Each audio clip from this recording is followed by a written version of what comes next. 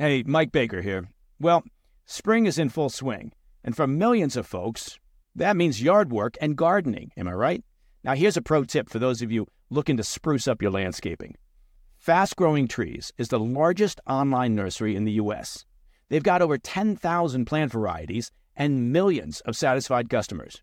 Save yourself the time and trouble of multiple trips to those crowded nurseries. You know what I'm talking about. Fast Growing Trees is a complete time saver. From fruit trees to houseplants, they have it all, and it's delivered right to your doorstep. Plus, their plant experts are always available for advice. They can tell you what grows best in your area, how to plant, when to plant. It's like having your own expert gardener. And here's the best part. This spring, they have up to half off on select plants. And listeners to the President's Daily Brief can get an extra 15% off by using promo code PDB at checkout. So go to fastgrowingtrees.com and use promo code PDB at checkout. This podcast is sponsored by Blackout Coffee. Kickstart your day with a great cup of American-made Blackout Coffee. Family-owned, premium coffee, fresh roasted, and shipped out within 48 hours of roasting.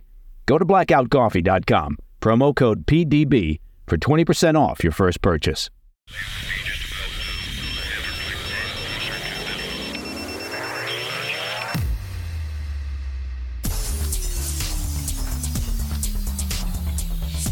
It's Wednesday, 24 January.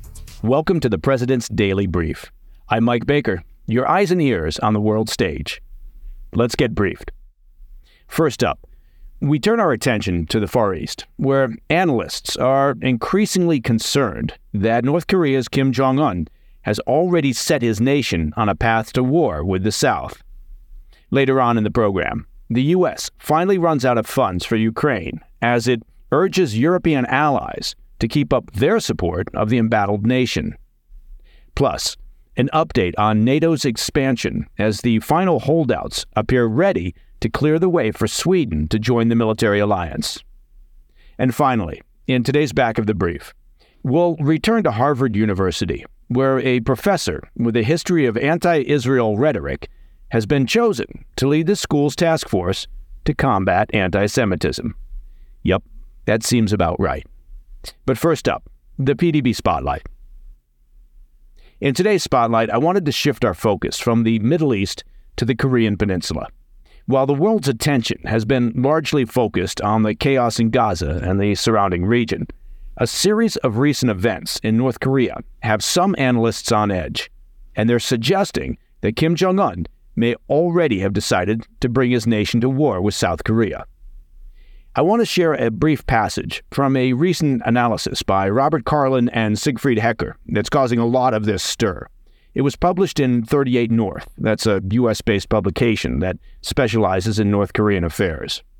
The pair write, quote, "The situation on the Korean Peninsula is more dangerous than it has been at any time since early June 1950.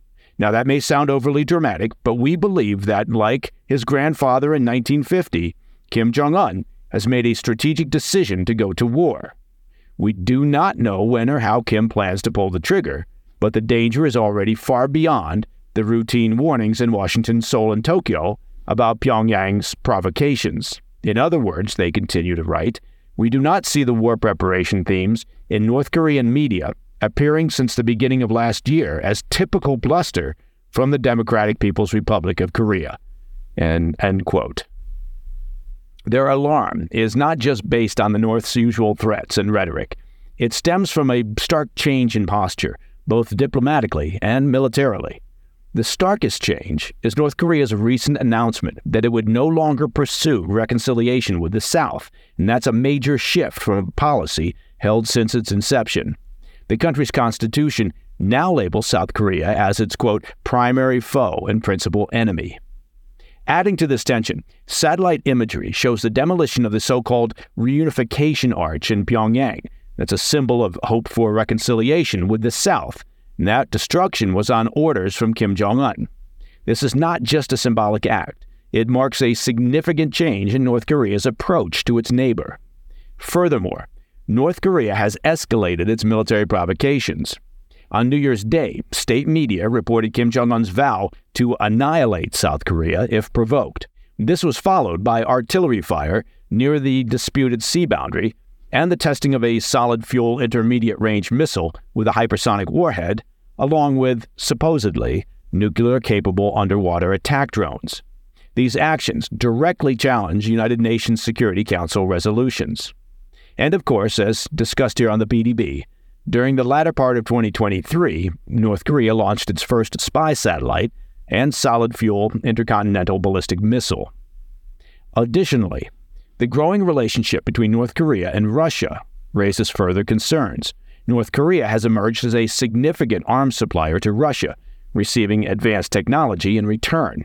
During a recent visit by North Korea's foreign minister to Moscow, Russia emphasized the importance of its partnership with North Korea, including in, quote, sensitive areas. So the question remains, is North Korea shifting to a war footing, or is this simply more of the same posturing that we have seen in the past? The alliance with Russia and the resulting increase in tech transfer on the military side, well, that's particularly alarming. It's allowing North Korea to speed up its development and sophistication of the country's missile and weapons industries. All right, after the break, the Pentagon runs out of funding for Ukraine as Defense Secretary Austin urges European allies to keep up their support. Plus, NATO is one step closer to gaining a new member as one of the largest hurdles to Sweden's ascension to the alliance is cleared by the Turkish parliament. I'll be right back. Hey, Mike Baker here. Well, we made it through winter. Look at that. And spring, well, it's in full bloom, which of course means summer is just around the corner. You see how I figured that out? And that means more time spent outdoors. Not to mention, you got to get into summer shape, huh? Factor can help you spend less time in the kitchen and make sure you're eating well and meeting your wellness goals. Factor's no prep, no mess meals save time and help with getting and keeping you in great shape for summer, thanks to the menu of chef-crafted meals with options like Calorie Smart, Protein Plus, and Keto. Factor's fresh, never-frozen meals are dietitian approved and ready to eat in just 2 minutes. So no matter how busy you are, you'll always have time to enjoy nutritious, great-tasting meals. Make today the day you kickstart a new healthy routine. Seriously, it's going to be beach time soon. What are you waiting for? With 35 different meals and more than 60 add-ons to choose from every week, you'll always have new flavors to explore. And you keep kitchen time to a minimum. Factor meals are ready in 2 minutes. No shopping, no prepping, no cooking or cleaning up. Factor is part of our meal routine at the Baker compound. And I can tell you, food is delicious and it's a complete time saver. Head to factormeals.com/PDB50, that's 50, and use code PDB50 to get 50% off your first box plus 20% off your next month. That's code PDB50 at factormeals.com/PDB50. You get 50% off your first box plus 20% off your next month while your subscription is active. Welcome back. Defense Secretary Lloyd Austin made his first appearance on Tuesday since his 2-week hospitalization for prostate cancer to make a plea for more aid to Ukraine. At the virtual monthly defense meeting, Austin praised Ukraine's efforts to repel Russian forces since the Putin regime launched their war on Ukraine, but warned that their future hung in the balance without greater assistance from the West, according to a report from Politico. The U.S. has been the leading financial and military backer of Ukraine since the war broke out. However, American funds officially dried up at the end of December 2023, and Congress remains deadlocked on approving fresh aid. The last allocation for Ukraine was a roughly $250 million package that was sent on December 27th, and that included 155mm rounds and Stinger anti-aircraft missiles. With the fate of a future aid package uncertain, Secretary Austin is attempting to convince some 50 countries to continue sending ammunition and missiles to Ukraine, warning that any lapse in aid risks giving Putin the edge in the war. Austin said Tuesday, quote, "Let's be clear. Our support for Ukraine's struggle against tyranny makes all of our countries more secure. If we lose our nerve, if we flinch, if we fail to deter other would-be aggressors, we will only invite even more bloodshed and more chaos. So a sovereign and secure Ukraine is critical to global security, and we must not waver in our support for Ukraine," end quote. Deputy Pentagon Press Secretary Sabrina Singh said Tuesday's meeting was about nailing down commitments that address Ukraine's longer-term needs, particularly now that leaders in Kyiv must rely solely on aid from U.S. partners. Austin thanked allies who have risen to the moment and approved security assistance packages for Ukraine to try and bridge the gap left by the U.S. These allies include Estonia, Latvia, Germany, Lithuania, the Netherlands, Sweden, Norway, and the United Kingdom. Lawmakers in a fractured Congress in the U.S. remain divided on how to proceed regarding funding for both Ukraine and for Israel in their fight against Hamas. More than $110 billion in proposed aid for both countries, along with some for Taiwan, is currently stuck in Congress. The proposed aid package earmarks roughly $60 billion for Ukraine. The sticking point between the two parties remains border security, with the Republican majority in the U.S. House of Representatives demanding that the Biden administration take meaningful action to address the spiraling border crisis before any more aid is sent overseas. Austin, who did not acknowledge his health scare and the subsequent fallout during his remarks, said he looks forward to returning to the Pentagon in person very soon. Now, I've probably used the word dysfunctional too many times here on the PDB when describing congressional and Senate activity or inactivity on Capitol Hill. But I really don't know how else to describe the current stalemate between the two parties in the White House when it comes to the issues of border security and aid packages for Ukraine and Israel. You wouldn't think that normal people could figure out a way to link those two, but the politicians have done it. Just a couple of basic points here. You can't have a secure nation. You can't protect your citizens and maintain national security without secure borders. It's just not possible. So you would think that would be a priority issue for the White House and both parties.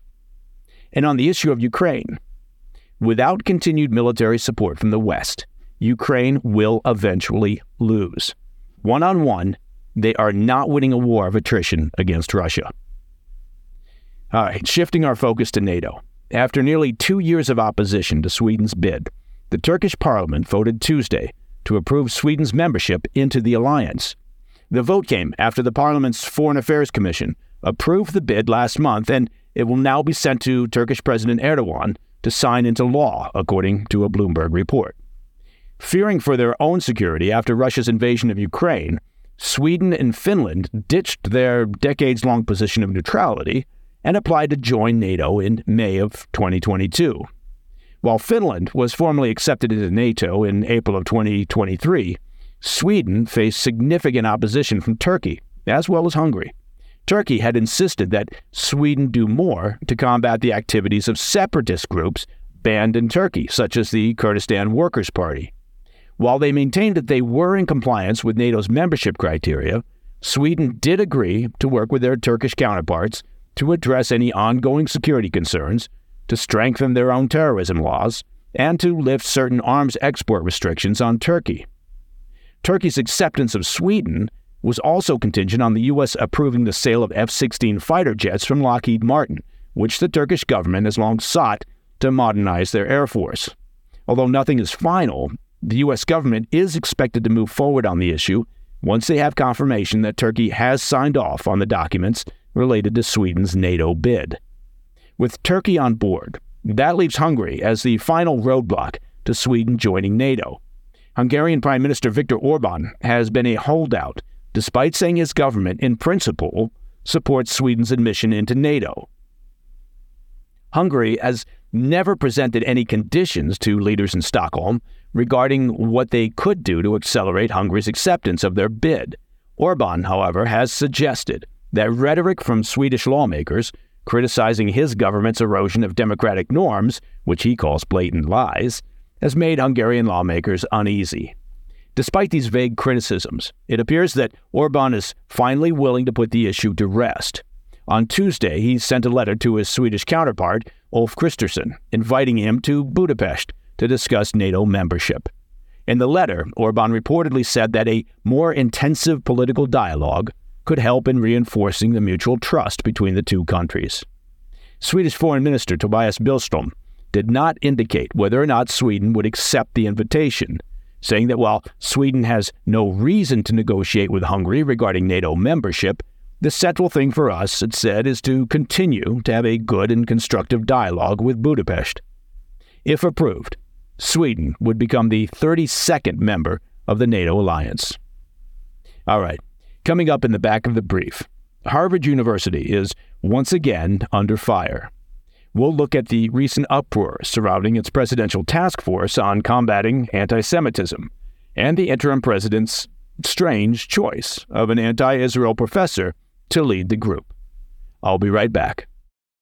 Who is there for the families left behind when a service member or first responder dies or is catastrophically injured in the line of duty? Who is helping our nation's homeless veterans? And who is helping our nation keep its vow to never forget 9/11? I'll tell you who. The Tunnel to Towers Foundation. The foundation's In the Line of Duty programs honor our nation's heroes and their families. That includes its Gold Star, Fallen First Responder, Smart Home, and Homeless Veteran programs. The foundation's Never Forget programs engage people in 9/11 remembrance across America. Over 80 runs, walks, and climbs a year, dozens of golf outings and barbecues, and the Tunnel to Towers 9/11 Institute is helping to educate kids in kindergarten through 12th grade about our nation's darkest day, 9/11. More than 95 cents of every dollar you donate to Tunnel to Towers goes to its programs. This charity keeps its word and honors our nation's greatest heroes. Donate $11 a month to Tunnel to Towers at T2T.org. That's T2T.org.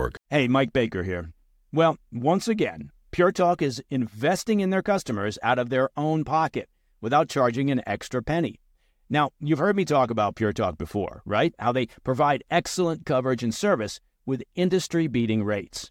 And now, I'm happy to announce that Pure Talk is also providing international roaming to over 50 countries. That's right. As you plan your summer travel, make sure your wireless provider has you covered at home and abroad. Pure Talk already puts you on America's most dependable 5G network, but now they're giving you coverage in over 50 countries as well. Unlimited talk, text, and plenty of 5G data for just $20 a month. Look, that's less than half the price of Verizon, AT&T, or T-Mobile. Bring your phone, and Pure Talk's eSIM technology makes switching so simple. Or you can get great savings on the latest iPhones and Androids. Make the switch to the cell phone company that I know will provide you with outstanding service and value, Pure Talk. Just go to puretalk.com/Baker, that's Baker, just like you imagined, to start saving today. And when you do, you'll save an additional 50% off your first month. Again, visit puretalk.com/Baker to start saving on wireless at home and abroad. In today's back of the brief, let's dip back into the ongoing controversy at Harvard University. I mean, it's always nice to know what kind of mischief the academic elites are getting up to. If you'll remember, back in early December, now former Harvard president Claudine Gay, along with the presidents of the University of Pennsylvania and MIT, refused to say that calling for the genocide of Jews constituted hate speech. Gay ultimately resigned from her position earlier this month after plagiarism allegations surfaced, because apparently arguing that calling for the genocide of Jews didn't necessarily meet the school's definition of bullying, well, that wasn't reason enough to step down. Now, one of the steps Harvard is taking to clean up this mess is the launch of a so-called Presidential Task Force on Combating Anti-Semitism. That sounds extra grand. Interim President Alan Garber, in a press release, stated that the task force's mandate is to scrutinize the recent history of anti-Semitism on campus, uncover its root causes, and propose measures to mitigate its impact on Harvard University. Well, here's a thought. Rather than the progressives' constant default position of looking for root causes of a problem, how about you just have consequences for bad behavior and rule breaking? Anyway, the university's choice of leadership for this task force is actually sparking fresh controversy. Co-chairing the group is a professor by the name of Derek Penslar, a renowned scholar in Jewish history. Penslar's past positions and comments, particularly regarding Israel, have raised eyebrows. Notably, he was one of over 2,900 signatories of a letter last year labeling Israel as an apartheid state intent on denying Palestinians equal rights and cleansing its territories of Palestinian inhabitants. Penslar also published a book last year entitled Zionism, an Emotional State, and in it, he asserts that Israel's displacement of Palestinians and the ongoing oppression of those remaining have, quote, made it one of the most disliked countries on the planet. Now, I have no doubt that Penslar's writings and stated positions against Israel, they make him a beloved figure on campus among those currently protesting Israel's response to the 7 October Hamas slaughter. This appointment has not only drawn criticism from various quarters, but also from Harvard's own, including the school's former president, former Treasury Secretary Larry Summers. Summers, in a post on X, accused Penslar of downplaying Harvard's anti-Semitism issue, challenging the U.S. government's definition of anti-Semitism, and describing Israel as an apartheid state. Summers added that while he doesn't believe Penslar is an anti-Semite himself, he's, quote, lost confidence in the ability of Harvard leadership to maintain Harvard as a place where Jews and Israelis can flourish, end quote. And that, my friends, is the President's Daily Brief for Wednesday, 24 January. If you have any questions or comments, please reach out to me at pdb@thefirsttv.com. I'm Mike Baker, and I'll be back later today with the PDB Afternoon Bulletin. Until then, stay informed, stay safe, stay cool.